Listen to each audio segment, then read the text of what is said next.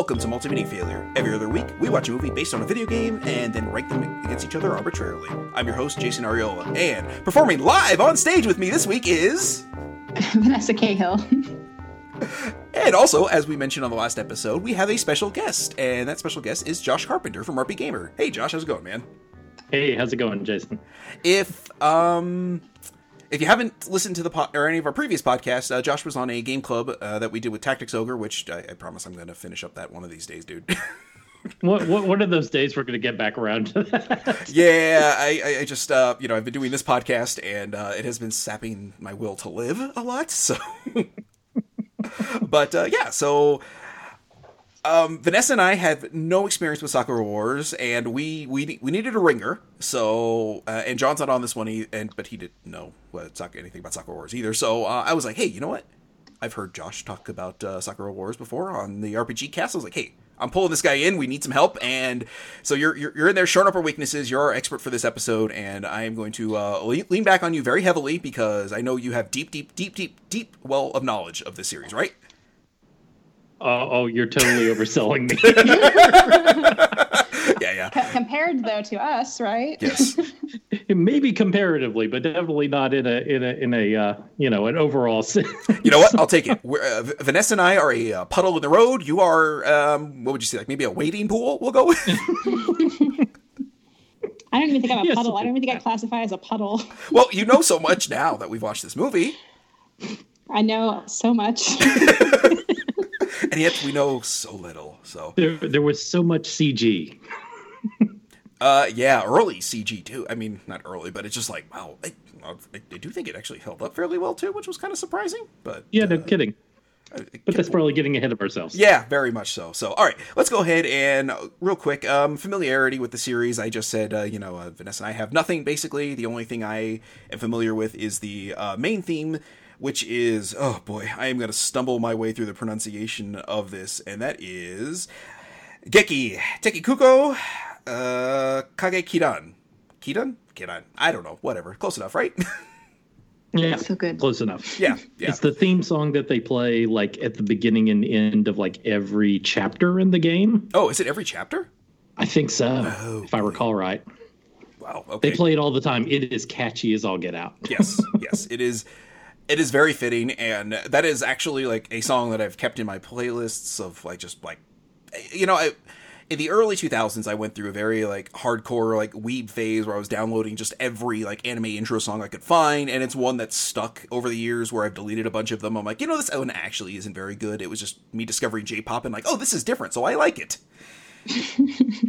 And this is what a phase. Yeah. Oh boy. Yeah. I don't know how I didn't get killed. I mean, at some point I was just like, God, what an insufferable weeb I was. Holy jeez. But anyway, it's funny. I have a friend who's going through that weeb phase right now, but he's like 31. Ooh. He's just discovering that, and he was like mentioning like going to watch. He invited me to go watch a movie with him, and he was like. And I was like, I don't even know what that is. He was like, well, how do you call yourself a weeb? I'm like, I'm not. I haven't been a weeb for like 15 years, dude. I have kids. I don't have time to be a weeb, man. What is a weeb exactly? Describe the word. For a second, I thought you said weed phase. I was like, oh yeah, I get that. What's a weeb? That's how much of a weeb Vanessa's never been. It's a weeaboo, which is basically just somebody who, like an American who's just like super into like Japanese stuff. Oh, that makes way more sense. Yeah. Vanessa, I've never actually been through a weed phase, so both kind of make sense, though, right? Like, it could happen. Yeah, 15 years ago. Yeah. No, I mean that was about prime time for me. I was just like, I was making a decent amount of money, and I had really nothing to spend it on, so I just bought anime constantly. Because that was about when the anime industry thanked you. Yeah. I pretty much single-handedly held up, I think, a couple of those production studios. Because this was like early 2000s when they first started coming out on DVD, and I remember spending $40 on each DVD of Evangelion. Oh gosh! Which was like 3 episodes. So that series ended up running me a few $100s by the time it wrapped up. So. Granted, it's not... a weed phase would have been cheaper for you. Probably. Yeah. Although, I did probably feel as like trippy and high after watching Evangelion as I would have if I had smoked like a pound of marijuana. So I don't know, really. I may have gotten off cheaper that way. Time well spent. Yep. Oh, I don't know. Anyway. So Josh, just give us a quick overview there. Like, how much of this series are you familiar with? How many? Because I know you played one of them at the least. Oh no, I got into them. I was looking for RPGs on a Wii because I picked up a Wii first and didn't have a PS3. So, and the Wii was not exactly known for having lots of third-party RPGs. And the fifth Sakura Taisen game, which is the only one that's ever coming out in English, Sakura Wars So Long My Love, it came out on Wii, and it was like the last non-Madden game released on the PS2. That's right. And it did about as well as you would expect, like a game that released like at the very end of the PS2 life cycle, and also third-party game on the Wii. You know, like it bombed pretty horribly. But that was how I got into the series, and like I played it and I really enjoyed it because it's just so weird and different from anything else. It's this melding of strategy RPG with a whole lot of visual novel elements.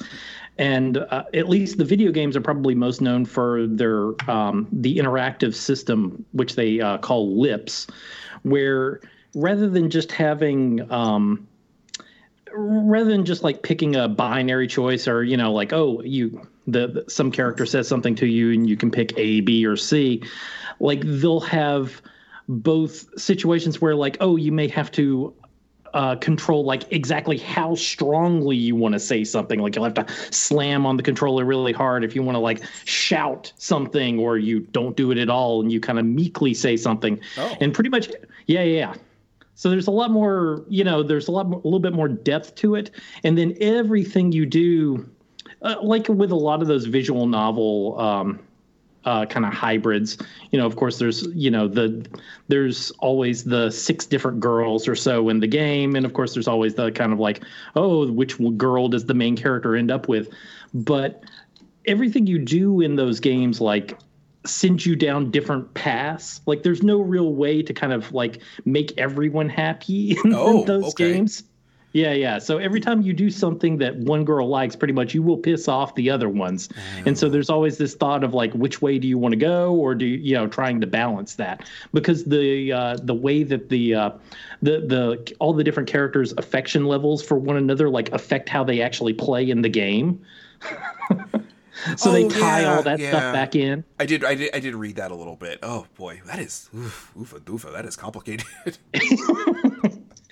Yeah, so after playing that, and that was what got me into the series. I know a lot of people probably got into the series. I think the anime had come out in the US right around 2000, 2001, something like that. Yeah, I think so. I can't remember if it predated the movie or not. It may have been similar time. I think so, because I think ADV put it out, so that would have been early, like super early 2000s. Yeah. I've gone back and seen that. That is it is ostensibly an adaptation of the first game, but it takes quite a few liberties with what actually happened in the first game. Oh, so much like everything else we've watched.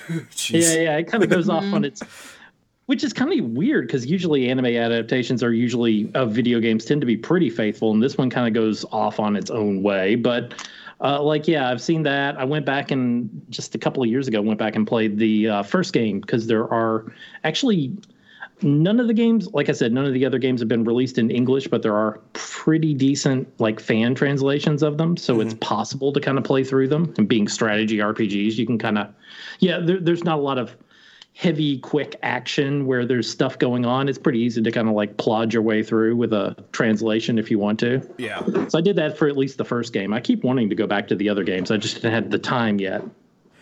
Yeah, because the first one was on the Saturn, right? And then the rest of them, like Dreamcast, PS2, am I getting First that right? 2 were on the Saturn, right. Then I believe they swapped to Dreamcast. Okay. And then, the Sakura Taisen, the 5th one, I believe, was PS2 originally. And then it got that Wii port, and that came out over here. Yeah, I think the title, like, loosely translated was like "Farewell, My Lovely" or something like that. But yeah. Was it Nisa or was it Atlas that That was Nisa. Nisa. Yeah, they took a bath on that, I think. That is the rumor, because they had to pay a fortune both to Sega, who owns the video game licenses, and then Red, who is also involved in the both the production of the games, but also the Sakura Tyson, whatever you would call it, franchise, like in Japan, has even though there hasn't been a game since like 2004 or 5 or something like that when it came out in Japan. Yeah, like it has still spawned tons and tons of like stage plays and musicals and like OVAs. It just continued on in Japan, even though the video game series kind of died with Sega kind of going into the troubled years after the Dreamcast. Yeah. making some really good decisions, like Gun Valkyrie. Yeah. Boy. Yeah. This came out in a weird period for Sega where I don't want to say they seemed like they were swimming in money, because they were just throwing money at everything that moved. And yeah, that obviously did very well for them. Yeah. So I mean, this game actually, the original game predated Final Fantasy Tactics in Japan. So, wow. I mean, it was not only is it like this weird hybrid, and, the girls, like you have them in combat, but they're also, of course, putting on stage plays as part of their cover for, whatever the reason may be. I don't understand why they need cover when clearly, what are you guys doing? Just a weird decision overall with that. Oh man, like it gets even crazier in the later games. Like in the 5th game, the their theater is right in the middle of Times Square, and every single time they go out to have battles, the theater transforms into a landing strip, and an airship takes off in the middle of Times Square. But they're totally undercover, guys. No one notices subtle, that, right in the middle. Real subtle. It's like is it still steam powered? Oh yeah, of course. Of course it is. Oh God, yes. I mean, I've never understood the whole steam power thing. Like, I'm just like, what is the fascination with that? But geez, I don't know. Steam is cool. I guess so. Just an excuse to draw like big pipes on everything, I think, is what it is. Oh, very much. Yeah. It's cool. If you say so. All right. All right. Real quick, let's go over the quick little details of this movie here. It released in Japan December 21st, 2001. It had a budget of 500 million yen, which is about $4.6 million, and took in 2.8 billion yen, which is about 25.6 million. Definitely making it one of the more successful anime movies watched so far. It's, so this thing did really well for itself. And Josh, like you kind of alluded to, the series has really spawned a just plethora of multimedia outside of the games themselves. I mean, there's, the usual anime, manga adaptations, like stage play. There was a shop, I think, that was open for like 10 years.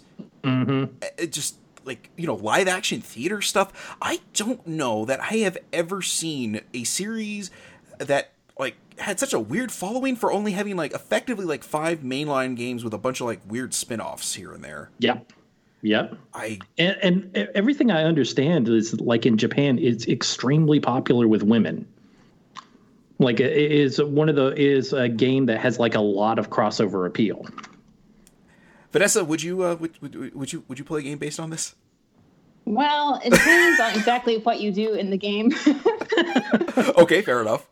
Yeah, but I like the people though. Like I could like I like the flower group idea, and that they're also like a theater stage group because they need hobbies as friends.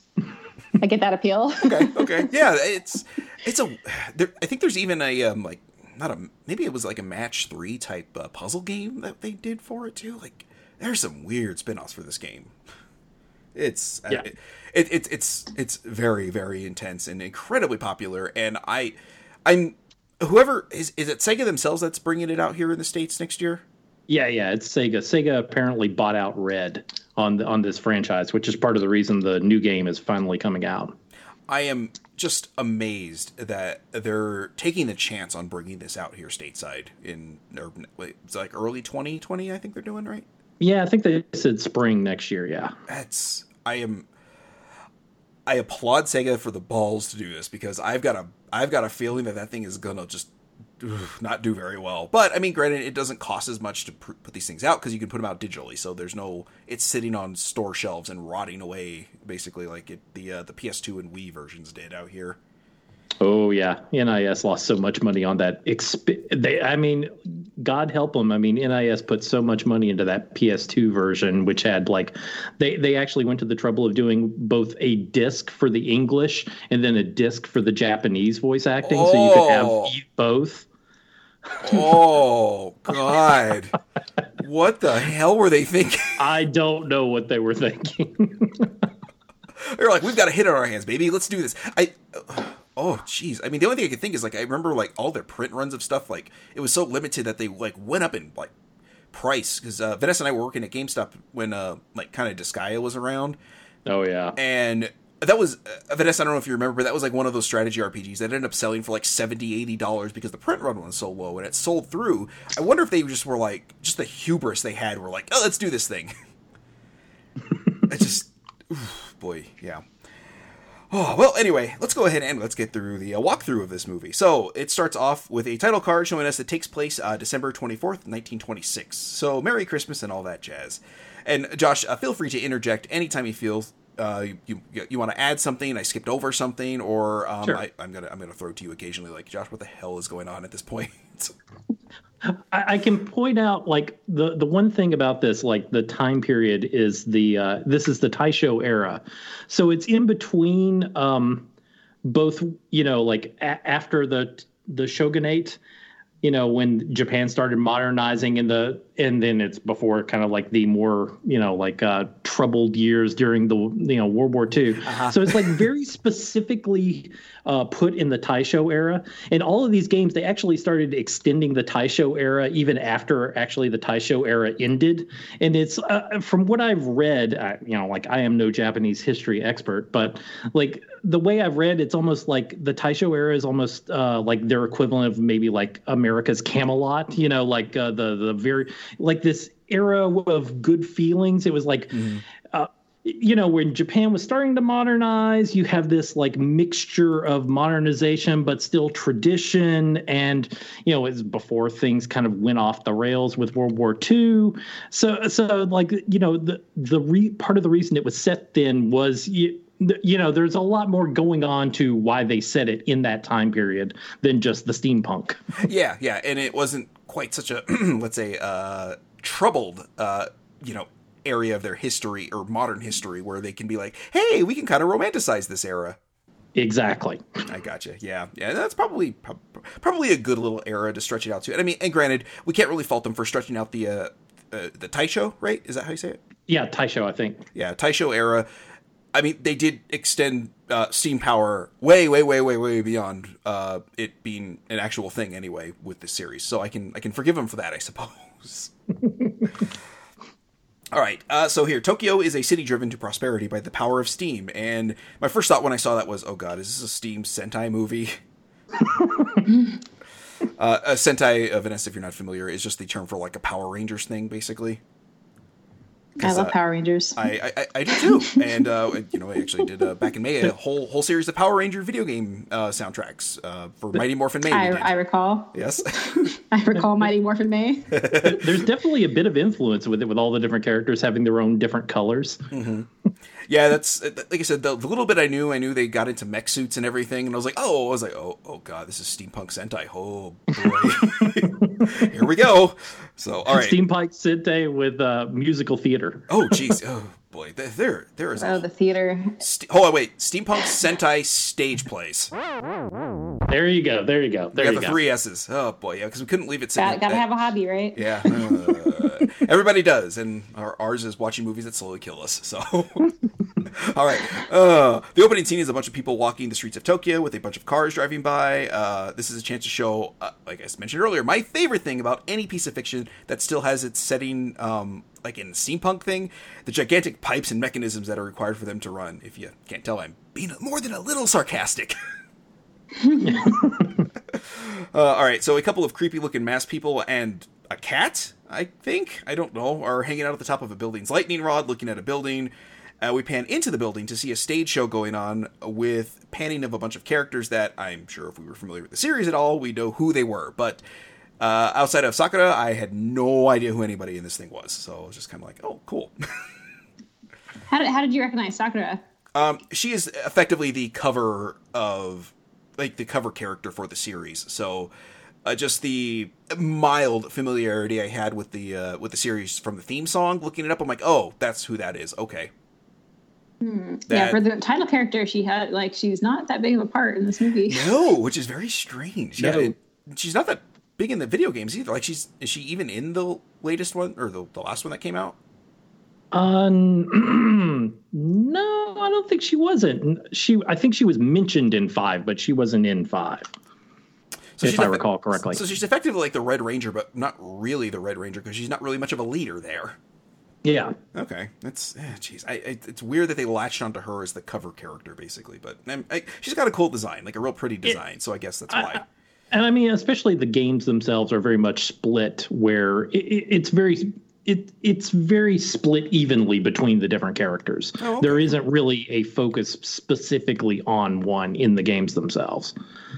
Okay, well, that's good at least. It's just, she's sort of just the poster child for the series, I suppose, is the way to put that. Yeah. So, okay, during this stage play, I kind of did appreciate the fact that they kept the original Japanese version of the songs here, because this was prime, hey, let's do this song, but with English actors doing it instead era of anime. If either of you watched, well, Vanessa, I know you didn't, but the English adaptation of Rurouni Kenshin, Lex Lang, I believe, performed a version, or an English version of one of the tracks, and I think they did a couple of the, like, maybe the first, like, 2 or 3 opening and ending songs in English there, and then they like when Team Revolution's Heart of Sword kicked in as the ending, I think about halfway through the the first season there, they kind of did away with that. They're like, yeah, we're just gonna keep with the Japanese versions.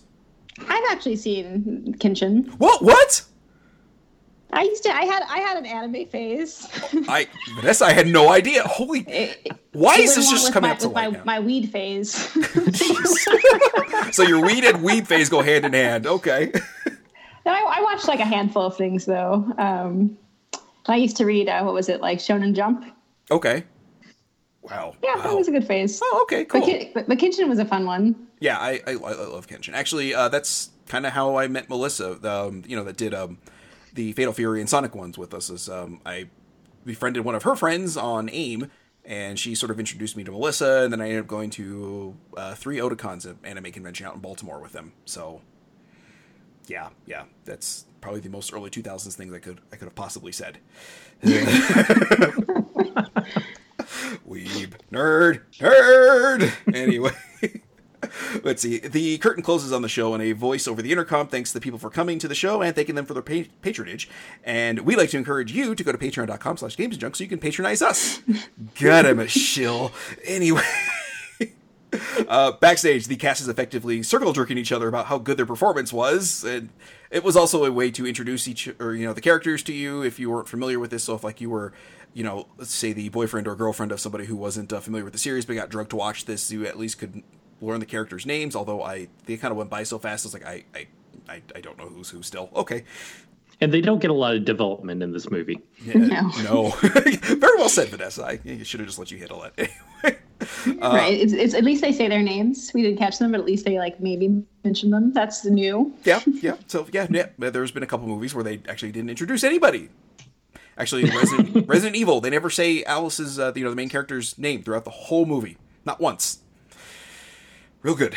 Real good stuff. Anyway, they wish Lenny, one of the characters, happy birthday, and Sakura, changing behind a curtain, tries to get out to join in, falls onto her face, getting hung up on the curtain, and one of the other characters says she has the coordination of a buffoon, which I thought was a little of a harsh line. Yeah, Samiri is kind of a jerk. Okay. But that's kind of her thing. Okay. I was just like, okay, well, that's really nice of you. So a guy pops in, strums a guitar, and tells the ladies Merry Christmas and wishes Lenny happy birthday. And I recognize the voice actor as he voiced Onizuka in Great Teacher Onizuka. Other than that, I don't know who this guy is. But he's one of the captains, and his name is Yuichi Kayama? Yeah, Kayama. They razz him about it being more fun before he came in, and they're just like, okay. So I'm sort of getting the dynamic of these characters here, at least there, that they... he works with them, but they kind of like give him grief all the time, and he just sort of is the odd man out, effectively, mostly probably because he's a man, I suppose. He can't be there. He can't be in the girl group if you're a guy. That's true. Except for that guy at the end who apparently is like super into the girl group. You know what? Are you talking about the guy that kind of the guy who like swoops in after not being in the whole movie and like saves the day? It's like, what the heck? You know what? It wasn't until I started doing research for the trivia section that I figured out who the hell that was. And I looked it up on Wikipedia, and that's how I figured out who that guy was. But first, I was like, what the like? Who is this man? Why did he like? What, the women team can't do it on their own? They need like some dude to come swoop in and help them. Yeah, it's all girl power until the very end when it's like, nope, guy saved me, cool, thanks. Jeez. Yeah, a little offended by that, to be honest. It lost a couple points in my book. Yeah, but I was like, see, you're supposed to have played the games and know that that's Ogami from the first two games, who was the like one of the cast members in the first two games. Yeah, who had gone off to Paris to be in the third game, hence why he wasn't there for this. Of course. I would know that if I played the games. Oh boy, yeah. Or they translated them. That would have been a big help. So yeah. It's like, God, I almost feel like in the like Blu-ray or back in the DVD release, they should have had like a little pop-up menu like showing stuff. Or if you watch like the Irresponsible Captain Tyler TV show, like they put little footnotes at the end of, or like the bonus section where you could go and read like, hey, this means this means this is a reference to this, and this is a reference to that. It's like, oh, okay, that would have been really helpful for this movie, because I was just like walking in the woods with this thing, man. Have you seen the it was like an old TV show called Pop-Up Video? Yes.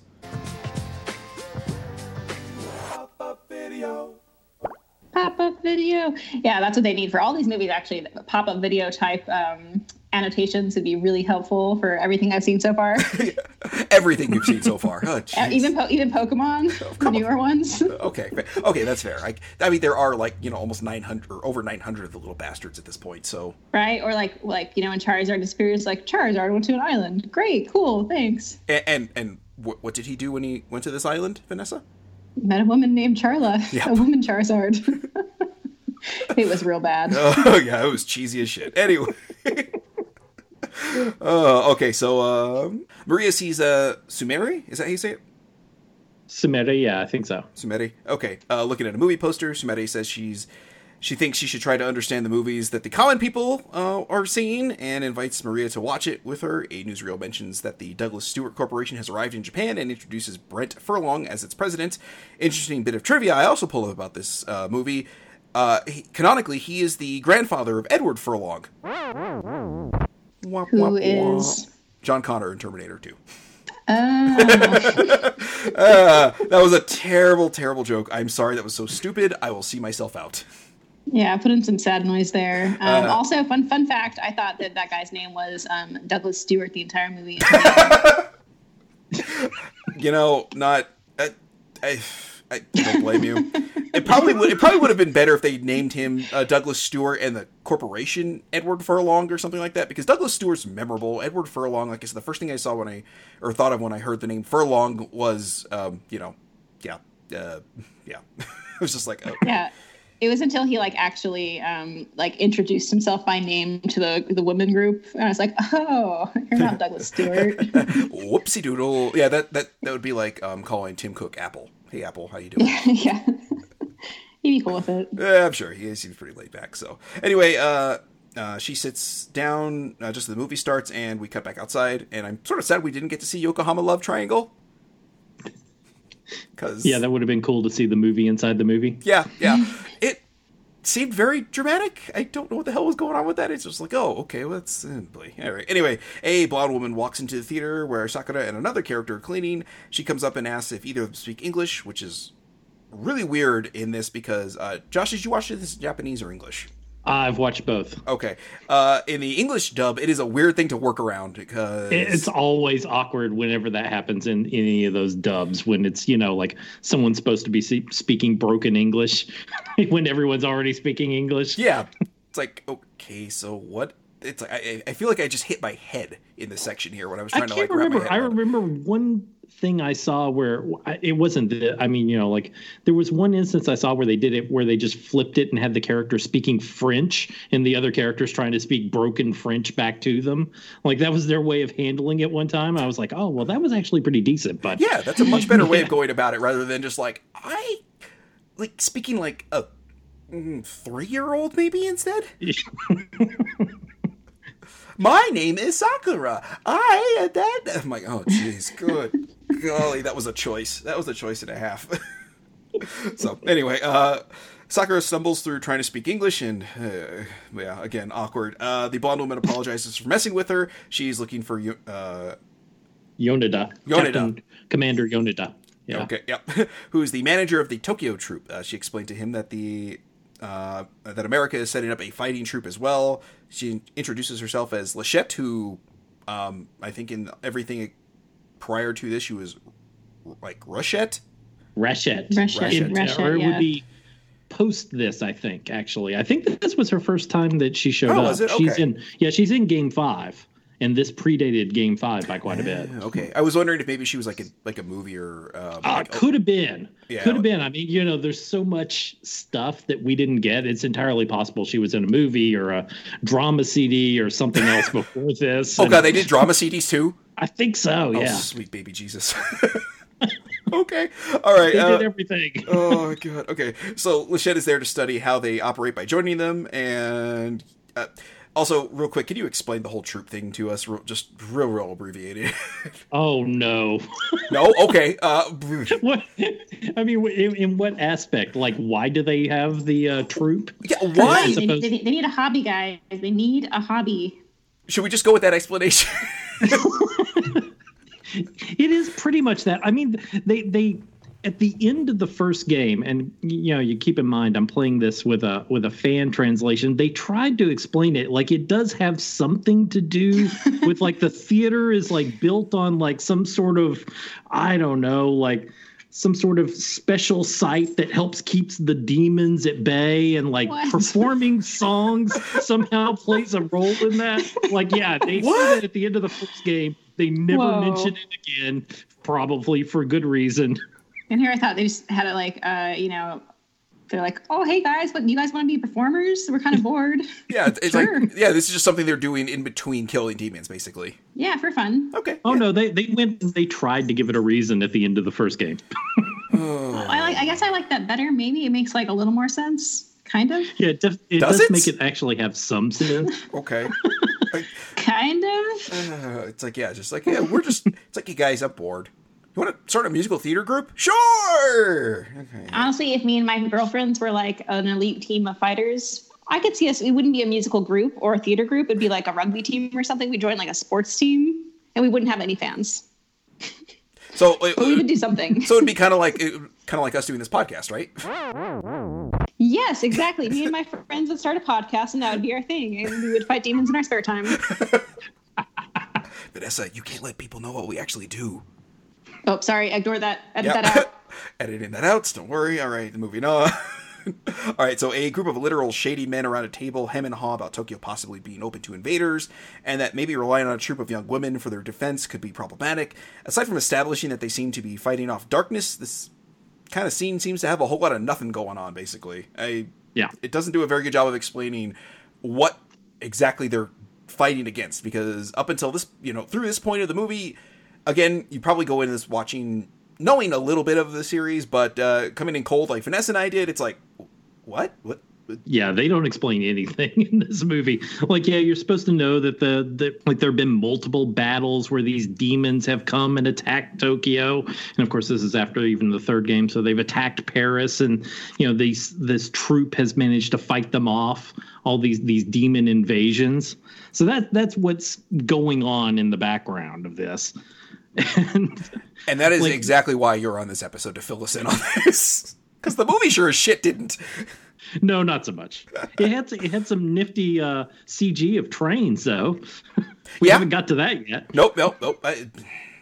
Yeah, we'll get there. Anyway, so over to Brent Furlong, who is staring at a model of Tokyo, dumps his coffee on a building, and then smashes the cup on it. temperamental little thing going on there. I'm like, hey, I have a 5-year-old boy, and he doesn't even throw temper tantrums like that. Good God. Anyway, he says it needs a true king, and some creepy guy in a robe and mask is kind of being a sycophant to him. The guy in the robe. Yeah, that guy is like real creepy. Oh God, there's a lot going. I mean, he's a very, I don't want to say kind of a typical like anime trope of like a bad guy basically, but it's just like. But he is. Yeah, he is. My favorite part though is his name is like Patrick Hamilton. Like, what a boring name for such a creepy dude. I don't even think they said the last name. I think it's just my real name is Patrick. Yeah, I looked it up on the internet. Patrick Hamilton. Oh, okay. Yeah, it's just like yeah. I was just like, either way though, what a boring name for such a creepy dude. Yeah, I'm like, yeah. All right. Maybe that plays different in Japan somehow. I hope so. Yeah. Maybe they think Patrick is like a sinister sounding English name. Maybe. I get it. It is. It's true. Oh, jeez. All right. So, well, now that we know his name here, Patrick snaps his fingers and a bomb goes off, setting a part of the city ablaze, and there's some flying demon things circling the moon above it. Finally, some action. Here we go. The Flower Division runs into action. I feel like a narrator or something like that here. They go through some tubes, get their outfits changed while sliding down through them. Also, the exits are their portraits, which I thought was kind of a cute little touch. So cute. Oh yeah, like if you played the games, this happens in every chapter of the game. Oh, it's like Christ. this big deal where they have to change into the uniforms, and they all meet at the big long boardroom table to talk about the next mission. So it's like, oh yeah, they're doing a call out for the fans. So this is sort of like the extended version of the Power Rangers doing their It's Morphin' Time thing. Oh yeah, totally. Yeah, I appreciate it as the series went on. They started cutting that back a little bit. They're like, hey, we don't need to do this every single episode. Why don't we just go, it's Morphin' Time? And then, Jason would say, Tyrannosaurus. And then it's like, okay, just sort of the abbreviated version. It's like, we don't need to spend 3 minutes doing this each time. It's probably dependent on like how much time they had to kill in the episode too. It's like, oh man, we need 3 more minutes of content. Okay, long series. Power Rangers Morphin' Time. Yeah, there we go. That makes a lot more sense. And then just, them just kind of, doing the flourish dancing thing in between. So... All right, Yoneda briefs them and they head out. They start getting into the robot suits called Kobukais. Did I get that right? Yeah. Kobukai. Oh, okay. Just a quick little aside here. Their battle outfits have a lot of loose ribbons and stuff, which seems like it would be pretty likely to get caught in the machinery. Yeah, it looks cute. Okay, I was going to say, because there's a lot of, gears and moving parts and all, just because of the unnecessary amount of moving stuff for the steam to function properly. So it's just like, I don't know if I would have had the flowing ribbons there, but just my personal choice. Anyway. Well, you're not an elite officer or an elite fighter, so. Yes, I'm not. We never do. We never fight demons in the middle of the night. Our uniforms definitely don't have ribbons. Yes, mine totally doesn't have a blue ribbon that flows about 2 feet behind me as I run. Anyway, we get a drawn out sequence of the Kobukais loading up. That's fairly nice looking, and I think it's aged pretty well.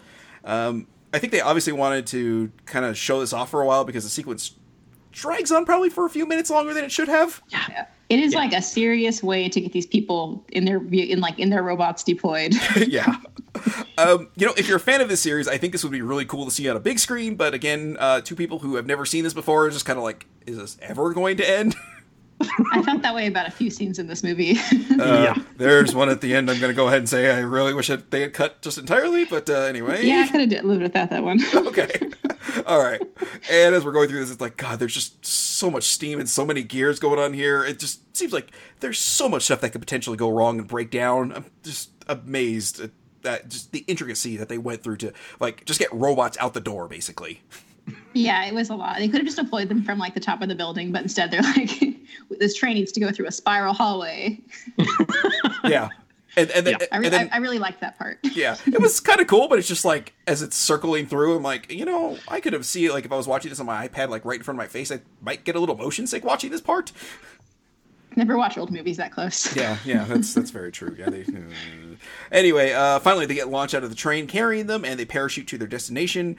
They start fighting the demons, and I gotta say, I think the way they punch is kind of cute. Just these like little stubby arms. And just Yeah, I agree. It seems like and also these robots, for what they are pretty agile, like for being bulky, giant, steam-powered monsters. Mm-hmm. Lachette shows up and saves Lenny, but otherwise it seems like this is a rather easy battle for them. A a robot flies over, which I thought was a Kobukai at first, and cuts 3 of the demons in half with its wings. The girls don't recognize it, but a truck comes and drives off with it before they get any answers, and that also means we don't get any answers about it for a little bit here. So, yeah, I was just like, what the hell was that thing? Yeah, that was a little confusing, not knowing, like, the difference between their robots and that new robot. That was a little bit confusing for me. I thought originally that it was Lachette's robot, and like Lachette got taken away by that robot car. That's kind of what I thought too. I was like, oh, did hers have wings and I missed it? Yeah. I've played the games and I still got confused at that part. So. Okay, good. I don't feel so bad. Yeah. I thought it was maybe just because like I this was the kind of maybe the second time in my life I'd ever seen the robots, and the first time I've ever seen them in action. I was like, oh, okay. I was like, wait, that one looks like the same thing? No, it's not. Okay. Oh boy, I'm lost. So, all right. Seems like the new machine is someone trying to compete with the Imperial Assault Force, which is the army thing that operates the Flower Division theater troop thing. There is so much like verbiage that goes on to describing these things, and just boy. It gets real confusing. Maria seems to have some concerns about Lachette. As Lachette gets out of her Kobukai, a couple of other division members seem to have an issue with her as well, which seems to, it seems kind of like the odd man out a little bit. Like she's just the newcomer that comes in and just that sort of like, oh, I'm going to do what I want. And everyone's like, hey. I don't know. There seemed to be some real women drama there too, though. Like some serious girl drama. Like I'm rewatching this for this podcast, and I was like, I totally don't. It seems like there's a whole backstory that I don't remember. Like if it was, I don't think it was in the games, and if it was in something else, I missed out on it. They just expect you to understand, like that. Oh yeah, there was a moon unit. And it was New York, and she was part of it, and so were the other two. Yeah. There's so many units. Like they started. Like I thought, like the Flower Division was something special, and then it's like, oh, there's another division. Oh, there's another. I'm like, what the hell? Okay, you guys. Yeah, there's the Flower Division in Tokyo. I forget which the one in Paris is called, and then there's the one in New York. So yeah, they started adding them all over the world. Yeah, it's just like, guys, can you slow down just a hair for us? Like, slow your roll.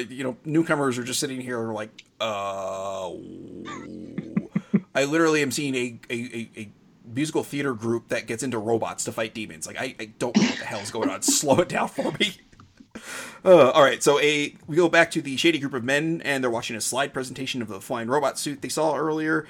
The presenter is the mayor of Tokyo, when he tells the group that the robot is called a Yafkiel. And I actually wrote that out phonetically once, just so to make sure I have the pronunciation, even though they say it like 900 times in the movie. The spelling is also like whack if you actually look it up. Yeah. It's Japhkiels. Yes, I was just like, okay, I'm going to write that out phonetically once so I have it in my head, because, yeah. Anyway, it is an unmanned thing, making it unnecessary to put young girls in danger. Another member of the group is upset that the mayor knew about the Yafkiel beforehand. The mayor follows Furlong into a hangar and is surprised to see dozens of completed Yafkiels. One of them seems to be going haywire and is going to kill the mayor, but the masked robe guy shows up from earlier, that's Patrick, and saves him and puts a stop to the machine. I know. Yeah. just had to throw it in there. Because it wasn't until 3/4 of the way through the movie that we figured out his name is Patrick? Oh, much longer than that. It was like almost at the end. Yeah, it's like, my real name is Patrick. Right. Since I'm going to kill you, I'll tell you my real name. Patrick. Oh, okay. Yeah. All right. Let's see. The robe guy saves him and puts a stop to the machine by writing something on it. It starts to tremble, and its quote-unquote head explodes in kind of a little bit of a grotesque scene there. Just the oil kind of spilling out, just supposed to be blood coming out of it. It's a little like, all right, this is kind of, I don't know. It seems kind of a little dissonant with the rest of what we've seen so far. It's like, oh, you get this really kind of oh, you've got this really peppy Sentai group of girls fighting demons, which maybe counteractive to what I just said, but and then you just get this robot that just quivers and just its head just kind of melts inside of itself and just oozes everywhere. It's like, okay, I didn't realize this series was kind of gross too, in a sense. Yeah. Well, there was always. Especially playing the first game, it felt like I was missing out on a lot of the it was obviously referencing Japanese folklore, and I was missing out on a lot of this stuff because it always felt like the demons and stuff that they were fighting was very much steeped in that sort of tradition, and so some of that is just kind of lost on me. Yeah, especially that little like thing, the character he drew on its head. I'm sure, like, if you were Japanese, you knew exactly what the hell that was. But as a bunch of ignorant gaijins, we have no idea. Yeah. So yeah. All right. And from this scene, it's pretty clear the mayor's probably gotten in way over his head on this one here.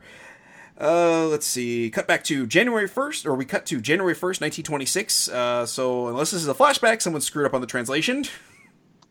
Because it started in December 24th, 1926. So it's like, guys, nobody did a quick little check on this to make sure it's right? Okay. No. Yeah, so the Flower Division enjoying New Year's festivities. Korin gets a real bad fortune for the year and gives Sakura grief about her fortune. Sakura changes the subject to the new play, and Korin is upset about only having a bit part in it. And you know what? I just put it together now who this person that they were hoping comes back is. That it's and he comes the guy? back. Yeah, that makes sense. I never now put that together. This whole together scene now. seemed to be like pretty useless to me, to be honest. Yeah, there's a. If you're noticing, maybe there's quite a bit of stuff. Like I would start writing the notes out for it. I'm like, oh, this does nothing here. So I was going back and trimming stuff out, basically. But the only reason I brought up that was just because that's the guy coming back later. That Sakura kind of got all flustered. Being mentioned, so they have a thing. Yeah. So I guess canonically, she's the one that he's supposed to end up with. So yeah. She's the canon girl in the game. Yes, it makes sense. She's the cover, the cover child of it. So anyway, now we get to watch them actually practice in tracksuits. Guys, they're in tracksuits. That's okay. Look, I don't know. I could buy the steam powered stuff, but tracksuits in the 1920s. They're very comfortable. I'm not ahead of their times. I'm not going to disagree. As a guy who owns like 3 pairs of slacks and the rest of everything I own are like Adidas like sweatpants basically or track pants. But still, track pants or tracksuits in the 1920s. What madness is this? What world are we living in that steam is still working and tracksuits exist in the 1920s? Anyway, getting real hung up on this for no reason. All right, so we go back to a Brady Bunch grid of the girls in a fight, but only getting to see them in the cockpit view, and Lenny and Orihime go down. This was an incredibly confusing scene to me. Yeah, it was just not just the most bizarre thing. Like, instead of actually having a fight scene, it was just the Brady Bunch thing, and you were supposed to understand, like, oh, there was a battle and they lost. Yeah, well, also the transition from the party to this was so abrupt. I was like, is this a flashback? Like, what is going on? Yeah, I need to go have a chiropractor visit after that thing. Yeah, it was like fast. It was a lot, and it didn't have any introduction. No. Made absolutely no sense. No, just the whiplash of just scene change. It's just like, what the hell just happened? Oh, okay, yeah. Like I said, it literally was like, you guys are just riffing on the Brady Bunch here. Okay, perfect. And actually, as we go on, I think this movie kind of borrows a lot from other media, including another anime. From the Brady Bunch? Well, there's another anime it borrows, I think, very heavily from. But I say specifically from the Brady Bunch. But no. I to the best of my knowledge, there was no Brady Bunch anime. So, all right. Anyway, Flower Division finds out they're getting sidelined in favor of the unmanned Yafkils, and Orihime and Lachette are going to talk to the general about the situation. Yoneda gets mugged in the middle of the night by the creepy guy in the mask, and during a meeting, the Flower Division finds out that Count Hanakoji, I think. Sure. Yeah, okay. Was also kidnapped Go with overnight. Yep, cool. I'm just, I got to start to just be more confident, because I'm, out of the 3 of us, the regulars, I'm the one that comes closest to being able to read Japanese, so I should just say it with more confidence, and hopefully maybe people writing and correct us if I'm wrong. But yeah. Anyway, he was also kidnapped overnight, and their stage productions are being suspended and being relocated. So they can't even do what they do for fun now, because it's just like, great, you're taking away their ability to blow off some steam. That's oh no, I just made a blow off some steam joke in a steam. Oh, guys, See, I quit. I'm just gonna leave the podcast. Bye, guys. I'll see you later. Bye. No. See, that was a really bad move on their part. If they just let them continue performing, they would have been like, okay, at least we have our hobby to fall back on. Yeah, it's just, there's just some really, anyway, let's see here. So, Orihime is led into a trap, gets hypnotized by one of the creepy guy's marionettes, and that was sort of a long, drawn-out scene just to kind of do something that lasts for like 3 minutes later on in the movie. But yeah, anyway, Maria goes to check out the off-keels, but she sees they're all shells. She opens up a door and sees this gigantic pulsating mass behind the door. She realizes they're using demons to power the off-keels, and as she runs, she's confronted by the creepy guy in the mask, who we now learn his name is Patrick. As we said earlier, way more than a bit anticlimactic. He attacks her, and she jumps out the window to the river below, and he waits to see if there's any bubbles. I'm like, yeah, there's no way she could have held her breath for the 3 seconds that you were staring at the window to make sure she was dead, buddy. Real good job, demon boy. Josh, to the best of your knowledge, is this guy in the games at all? No. No? Okay. I was wondering if maybe it was explained, like, if he was a demon, because he seemed like he was a person, but just maybe demon infused or something, or maybe some sort of dark priest. It's a running thing where there's always, like, some person trying to, like, summon the demons to, like, in the first game, they were trying to overthrow the government by and restore, like, the empire by using demons to do it. So there's always some sort of, running theme on that. So no, Patrick is not in the games as far as I know. So what I'm getting out of this thematically is that they sort of feel like modernization and capitalism are bad. Yeah. Well, there's a lot of, and that's the weird thing about this movie is like it comes off like that, and whereas like the first game is the exact opposite of that. Oh. It was very much like the bad guys were trying to fight against modernism, and it was this inner this group of girls from all over the world fighting back, like there was like a real pro-modernism, pro-feminist kind of a vibe to especially the first game. Yeah, which is why this movie is so weird in comparison. Yeah, I was gonna say that. Well, I guess if you're around long enough, what's the saying? You survive long enough to become the bad guy, basically. Yeah. Yeah. I suppose that's what's happening here, maybe? I really don't know. Anyway, let's maybe stop thinking about it so hard. I suppose that's my fault. So, all right, the Flower Division is trying to figure out what to do about Maria. Karan brings out a bullet she filled with spirit energy that she didn't get a chance to give Maria, something I'm sure won't be relevant at all later, otherwise why would they bring it up? Anyway, Sakura... Well, they weren't actually going to show her giving it to her later, so they got to bring it up now. Yeah, that's very true. Yeah, you never even see that handoff. Anyway, no. Yeah, so Sakura rallies them, and they agree to go help find Maria. They have to use the underground waterway system to get to their Kobukais, and Koran has upgrades for them as well. Furlong is holding a quote-unquote demonstration for his hostages. One of the demons swoops down in front of the window, and they're sitting in front of it. And damned if this thing doesn't look like a mass-production model Evangelion. Yeah. Vanessa, did you watch any Evangelion by chance? Yeah, I saw some of it. Did you see the Not movie? Like purposely. Okay. Did you happen to see the movie by chance? Oh no, it's like mostly on what it was like maybe a commercial showed at some point on a TV show or something. Yeah, it's like not anything important, but I know that they look like robots. Okay, yeah. Especially like the penis robots from that last one. Oh Sin. Yeah, Zone of the Enders. Yeah, that's the one. Yeah, yeah. Oh yeah, not Sin, Zone of the Enders. That's the one. Yeah. Zoe. Oh boy, yeah. Josh, I don't know if you've really ever actually looked at the robots from Zone of the Enders. We had no idea how big of a literal like cockpit those things were. Oh, it's horrid. I was just like, oh my god, they are really going for subtle with these things, aren't they? Anyway, yeah, but Josh, I assume you're probably familiar with Evangelion. Oh yeah. Boy, they start really cribbing hard on Evangelion. Yeah. You can tell what was popular at the time. Yeah, that's for sure. I was just like, well, that's the production or the mass production unit, right? Just that's what the demon is. It's the mass production. Okay, cool. Anyway, so one of the off-keels shoots it down, and then we see a bunch of them and demons flying around outside. So it's kind of like this weird like tearing apart of what the mass production Evangelion units are. So it's like you've still got the angels or inside of them or whatever, but they're also the mass-produced robots that are bad. So just like okay, so you guys just took the mass-production Ava units and sort of made them two different things. Okay, I guess that works. So Flower Division breaks into the command center and takes over so they can get their Kobukais back. Furlong is trying to get his hostages to agree to let his Yafkiels take over protecting Tokyo from the demons, but none of them are having it. The Flower Division starts fighting the demons, and they're really shredding through them pretty hard. Then the Dream Division is helping build their spirits. Josh, can you fill me in on the Dream Division here?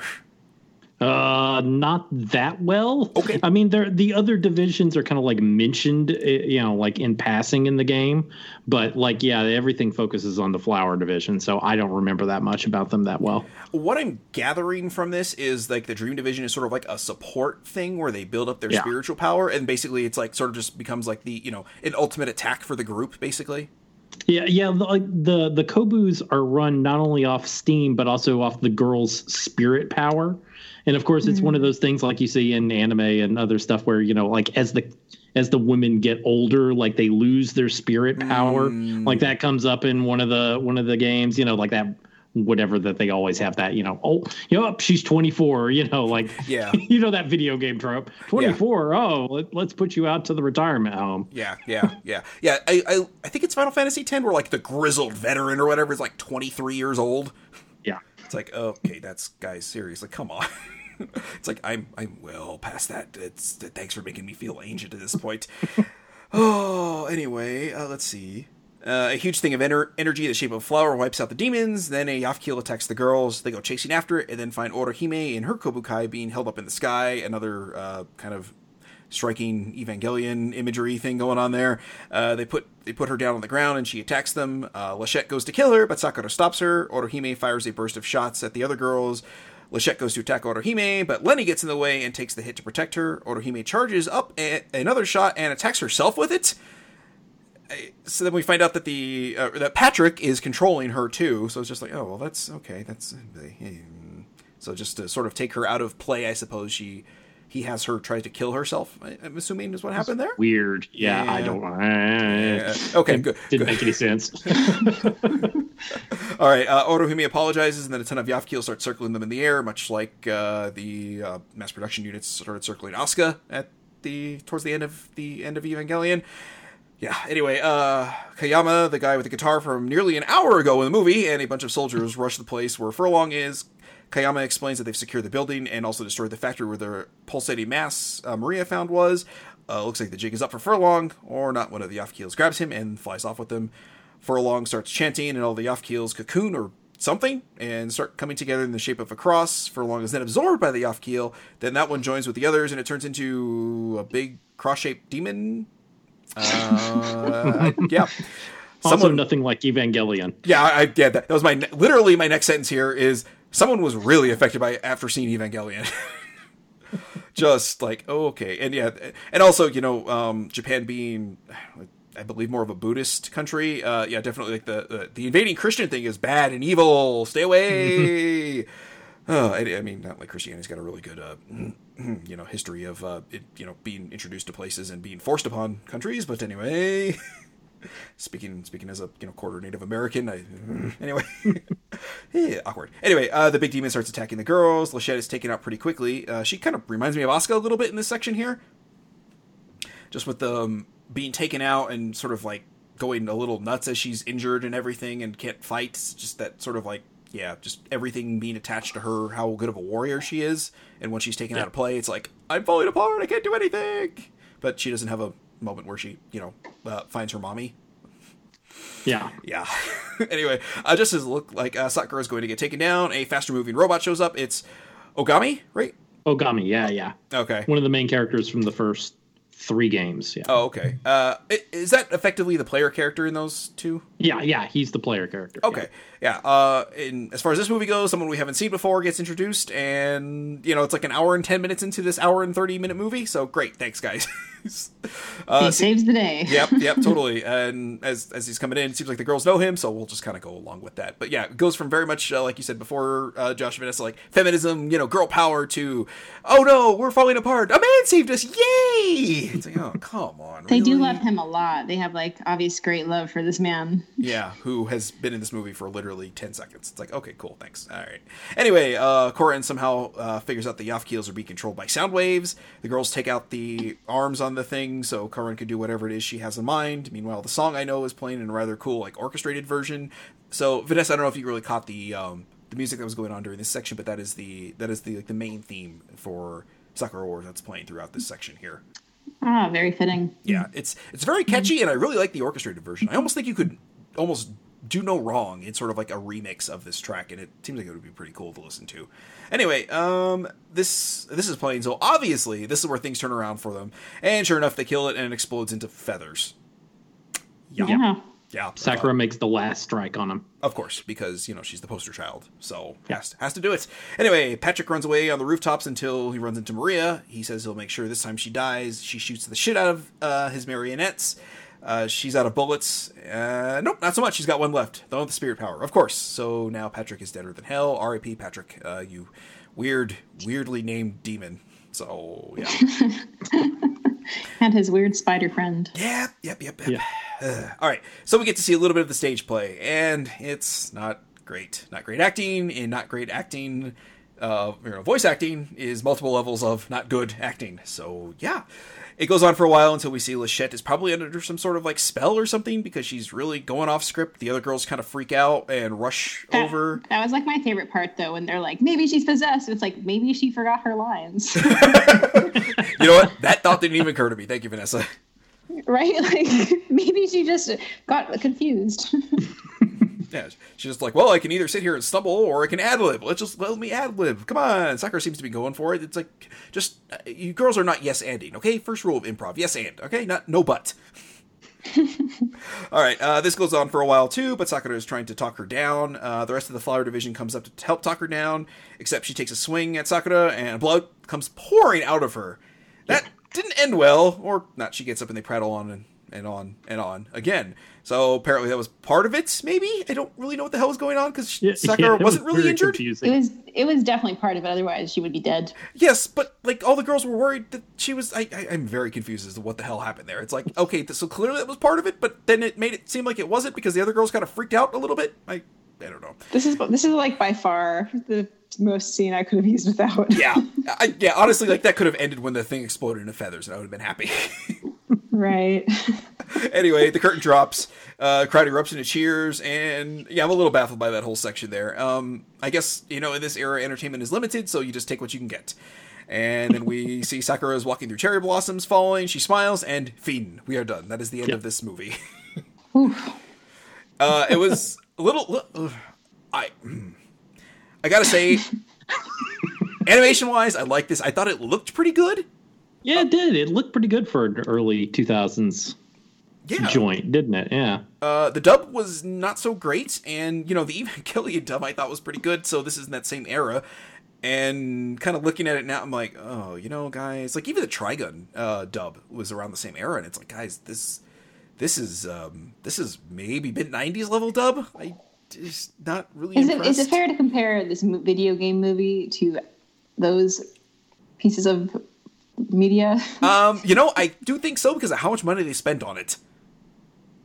4.2 million? Was that what I don't remember. That's not that much. For an animated movie, I would say it's probably quite a bit, especially for the early 2000s. But I don't know. Hey, think about how much that Final Fantasy movie spent. We had to watch that too, Josh. Not every anime movie can nearly bankrupt a company and almost kill a merger with another company. Oh boy, yeah.